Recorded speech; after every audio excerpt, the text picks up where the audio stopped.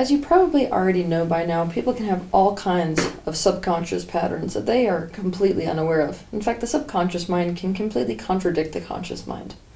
For example, we may say something like, I totally love helping people.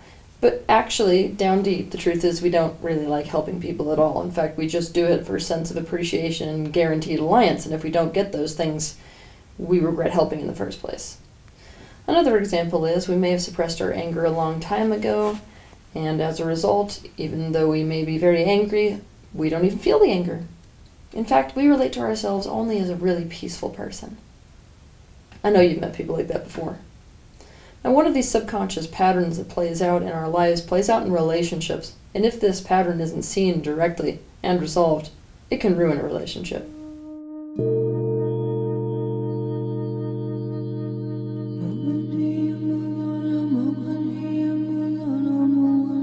The pattern that makes you a foe on a subconscious level is needing to be the one to reflect someone's shadows to someone, or needing to be the one who calls them out or can call them out. Obviously, being in this position in somebody's life is a rather empowering position. It's a position that gives you a lot of pride. It's tempting to think that this is a loving position to hold in somebody else's life, when in fact there can be, and often are, deep, deep shadows involved in why you want to occupy that space in someone's life, and what you're getting out of it. People in the awareness community see shadow as two different things. Basically, they're using the same word for two different things. The first is what someone is unconscious of. The second is something about a person that is out of alignment or bad or wrong. If I had my way, we would no longer be using the same term for both of these states. Because the shadow is what you're unconscious of, right? Once you become conscious of it, we can no longer call it a shadow. So what are we really talking about when we're referring to something about a person that's out of alignment, bad, or wrong, according to our judgment? Obviously, anytime we have a judgment, we need to question it. That being said, sometimes you can accurately feel the offness of certain patterns within yourself or others, meaning that something a person is thinking, saying, or doing is not in alignment with their desires, well-being, and perhaps the well-being of others. This pattern of being out of alignment in some way is what many people call the shadow, but what I would prefer is if we called this someone's misalignment. What we have to consider is that the reason that we perceive something to be off about somebody else may actually be because of something that is off about us. So often when we see something that is bad, wrong, or out of alignment with somebody else, what's actually happening there is that they are out of alignment with what we want for them. Now here's the thing, our desires for what we want for somebody are so often because of what we want for ourselves. So it really has nothing to do with that other person. A better way of putting this is that we run the risk of thinking that somebody else is misaligned in conditions when actually what they're misaligned with is not their own desires and their own needs and their own well-being, but actually our overlay. To understand this in depth, watch my video titled Overlay, What Prevents You from Having a Real Relationship. When it comes to this particular pattern that I'm going to talk about today, it is you that is actually in a state of misalignment, looking at somebody else in terms of their misalignment. It is obvious that if people are close to us, they may perceive things about us that we're not aware of. They may see where we are misaligned. When a person in our life really loves us, the energy behind them making us aware of these things is an assist. It feels pure because there's no subconscious strategy on their end. But if there is a subconscious strategy behind this reflection, no matter how much the person thinks they're telling us what they're telling us for our own good, it will feel like they're taking something away from us, instead of adding to our well-being by assisting us. Taking pride in or being identified with being the one in someone's life that can reflect their shadow to them, being the one who calls them on their shit, feels bad because it's actually a power play. Inherent in it is the energy of, I challenge and oppose you, instead of, I assist you. If you have this particular shadow about yourself, this identification with being this person in somebody else's life, the truth down deep at the core is that you don't trust anyone.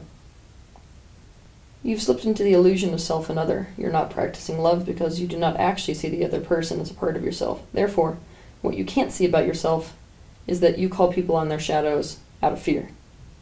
It's all about your sense of well-being rather than it is about the well-being of the person you're trying to reflect something to. Another harsh reality you have to accept is that if this is the role you're identified with, being in other people's lives, or specifically in one person's life, the person you're doing that with, you don't actually see as a good person. You don't actually trust them. Basically, you see them as the bad guy, whether you are willing to admit to it or not. You distrust their capacity to see themselves, you distrust their internal compass, and you distrust them with yourself and distrust them with others. And so on a subconscious level, you try to use their vulnerability against them for the sake of your own safety. In that moment where you're able to see and show them something about themselves that they don't see, in that second you actually feel safer than ever, because you feel the safety inherent in that win of superiority. You have one-upped them. When this pattern becomes even unhealthier is when people use this pattern to create endearment with someone. The way that they do this is by convincing the other person that they are the only ones that can truly see them. I'm the only one that can really see your shadow, and you got to keep me around because I'm the one that calls you on your bullshit. Sounds loving, right? It's not. It means you see yourself as indispensable to them, and then try to convince them that you're indispensable, and that they must defer to your judgment, specifically because no one else is as good at seeing their shadow, and therefore no one else can really see them as clearly as you can. This isolates them.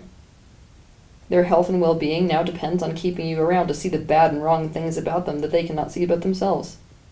The underlying message here that's being conveyed is, I'm the one that really sees you, and it just so happens that it's not so good. If you're one of the people who establishes this type of patterns in relationships, the truth is you don't actually see them at all. What you do see is every pattern within them that could potentially pose a threat to you. This subconscious pattern is much easier to see in circumstances where you have a person who's in a position of recognized power. Now, if in your childhood especially, or some point in your life, you were put in a position where someone else had power, and based on them having more power than you had, you got hurt, power in and of itself is going to be a trigger for you. Essentially what I need to recognize about yourself if you're in this pattern is that you don't recognize power as a good thing ever. It's only ever a bad thing. This means that all it takes for you to see somebody as a bad guy and to get into this pattern with them is for them to have more power than you, for them to be an achiever, for them to be a boss, for them to be an authority, for them to be an expert, for them to be more of anything, more beautiful, more wealthy, more famous. Anything that makes you perceive that they hold more power kicks you into this place where you see them as the bad guy, and thus react as if they are. A person's going to react to this if they have this pattern in one of two ways. Either they are going to be so preoccupied with being the one in power in all situations, meaning I always have to have the upper hand. Or they're going to be a person who makes such an enemy of power that it becomes their, let's call it, calling in life, to demolish power and to establish an egalitarian type of regime. Basically, they'll want to live in a place where hierarchy does not exist and everyone's equal at all times. No one ever has power over anyone else. I can personally attest to this pattern. I see it almost every day in my career. The reason is, obviously, in the world, based off of my purpose and career, I've been put in a position where I have both power and authority relative to awareness and relative to seeing things, especially shadows. Now, obviously, for people who are triggered by this, there's nothing more alluring than seeing things about me that I don't see about myself. There is no more superior position you can have with someone in my particular position than to be the one who sees the shadows of the shadow seer, or to be the one that is more aware than the awareness leader. People with this shadow use two excuses, mainly, in order to defend or justify this unhealthy pattern within themselves. The first is, it's easy to see things about other people, and it's not easy to see things about yourself. In other words, you can't see your own shit. Now, what's interesting about this is they're taking a universal truth, which is it's much easier to see things about other people than it is to see about yourself, to justify this behavior. The other excuse that people use, or proof people find to back up this or justify this behavior, is just take a look at history. Again, they're using a truth to back up unhealthy behavior. And that truth is that they can look all throughout history at people who have had power, who have turned into tyrants based off of not being able to see themselves. People with this shadow hate yes people and perceive these historical tyrants to have been surrounded by yes people. Yes people, of course, being people who never oppose the tyrant and therefore enable horrible things. But here's where I'm going to take this resistance that you have towards these types of people in history and drop it down a level.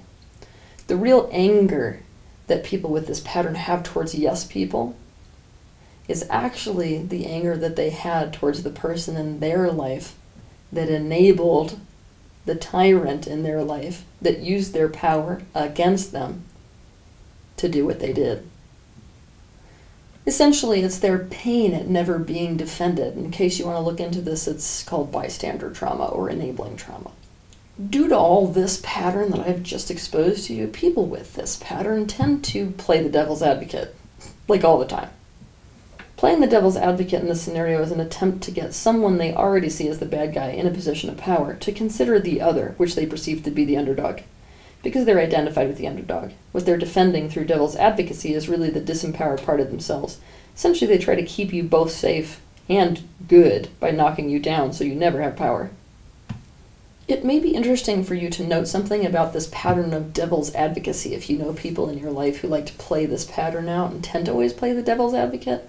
I'm going to tell you a little bit about the psychology here, and I hope I can describe it in a way that you understand it. People who play devil's advocate tend to feel when someone's upset that the person on the other side of that upset is going to get hurt. Now, when they perceive that that person is going to get hurt, that makes them suddenly the perceived victim and thus the perceived underdog. Because they see themselves as the underdog, and that's actually where they identify, they will then go into a position of having to defend that person. So their alliance will be with the person whoever they're talking to is upset at.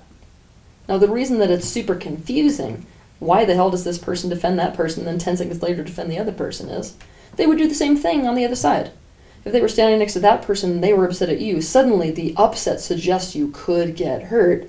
The fact that you could get hurt means you're now the underdog, they identify with you, and they play the devil's advocate to that person. Okay, so basically, to summarize it very simply, the minute someone could get hurt, they become the underdog, the one that could get hurt. And thus, this makes the person identify with them and argue on behalf of them. Again, they will subconsciously be defending themselves in their position of perceived powerlessness vicariously. And now, just when you thought we had dug as deep as we could, we're going to have to go one layer deeper. When a child is put in a position where somebody in their life has this power and is using this power against them and it becomes an unsafe or a perceived to be unsafe situation, the child copes with this by letting go of their identity. They become whatever pleases this tyrant of a powerful adult. Now, obviously, when they have to give themselves up in this way, they're not happy about it. Often when they begin to heal out of this pattern, instead of focusing on what they want and what their feelings are and what they're thinking and going after their unique desires, they turn against anyone in a position of power. Basically, rebellion is their only way to feel a sense of self. They can only feel definition for who they are and what they want and don't want and whatever when they're in opposition to something. This means antagonism is their only way to feel a sense of self. So let's pretend you've watched this video and you can recognize this particular pattern within yourself. I'm going to give you some suggestions for what you need to do. The first thing, stop being concerned with whether or not somebody can see their own shadows in general. If you're in this pattern, what you have to recognize is you don't actually trust the person on the other side of this. Obviously, the focus then needs to be placed on, why don't I trust this person? How do I trust this person? Is this person really unworthy of trust, or is it me that's just projecting that onto them based off of my previous experiences?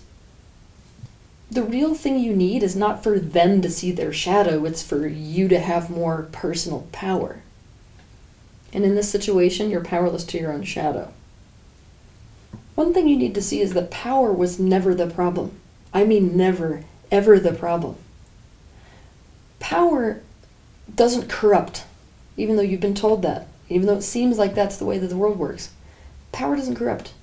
All power does is it magnifies someone's actual character. It just becomes more of what a person already is, right? So I want you to think about power as if it's fire. A person could possess a lot of fire, but obviously if that person wants to hurt someone, they're going to do something different with that fire than somebody who wants to make people feel good. So it's not about power, it's about the person who holds it and what their whole MO is. Perhaps the most important and critical thing for you to be doing is to focus on developing a healthy and a strong sense of self. For this reason, I have a few videos that will help you immensely if you have this pattern. The first is personal boundaries versus oneness, how to develop healthy boundaries. The second is how to be authentic, and the third is people are not all equal. The next thing is we have to try to really fully understand something that someone's doing and understand that person before we automatically judge it as bad or wrong or out of alignment or a shadow.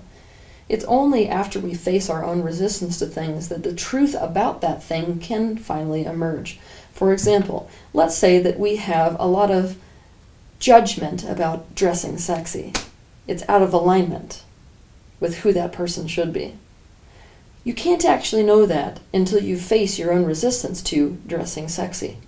Where did I get the idea that this isn't okay? Why do I feel it isn't okay? Facing the emotions, that reaction I have to it. It's only by facing your resistance that the actual truth about dressing sexy, in this case, will rise to the surface. The next thing you have to do is to practice love. Now, I know that that sounds like a new age kind of a fairy tale-ish way of approaching the world. But here's the thing. To love somebody is to take them as a part of yourself. Now, if you really understand those words, I mean at a visceral level, you will see that it is probably the most difficult practice you could ever do. Ever. What practicing love does is it demolishes power dynamics. To understand more about this, you can feel free to watch my video titled, What is Love? When you are actually in the practice of love, the reflections you give someone, if you show them some place that you feel like they're misaligned, the energy you will be doing this with is not against them. It's going to be for them. And there's no way to fake this. If you are doing something for all of these subconscious reasons that I've just explained as part of the shadow, it doesn't matter if you say that it's for someone or if you even think it's for them. It will be completely obvious because of the energy behind it that it isn't. In other words, it's important to realize that we can be in complete denial, telling ourselves that something is for someone when it's really against them. Also, we can be in complete and total denial that we are doing something for the best interests of someone else when really the only reason we're doing it is for our own best interests. When someone does present an opposing opinion or show someone their shadows from outside the shadow, the flavor of it changes from a shadow to an assist.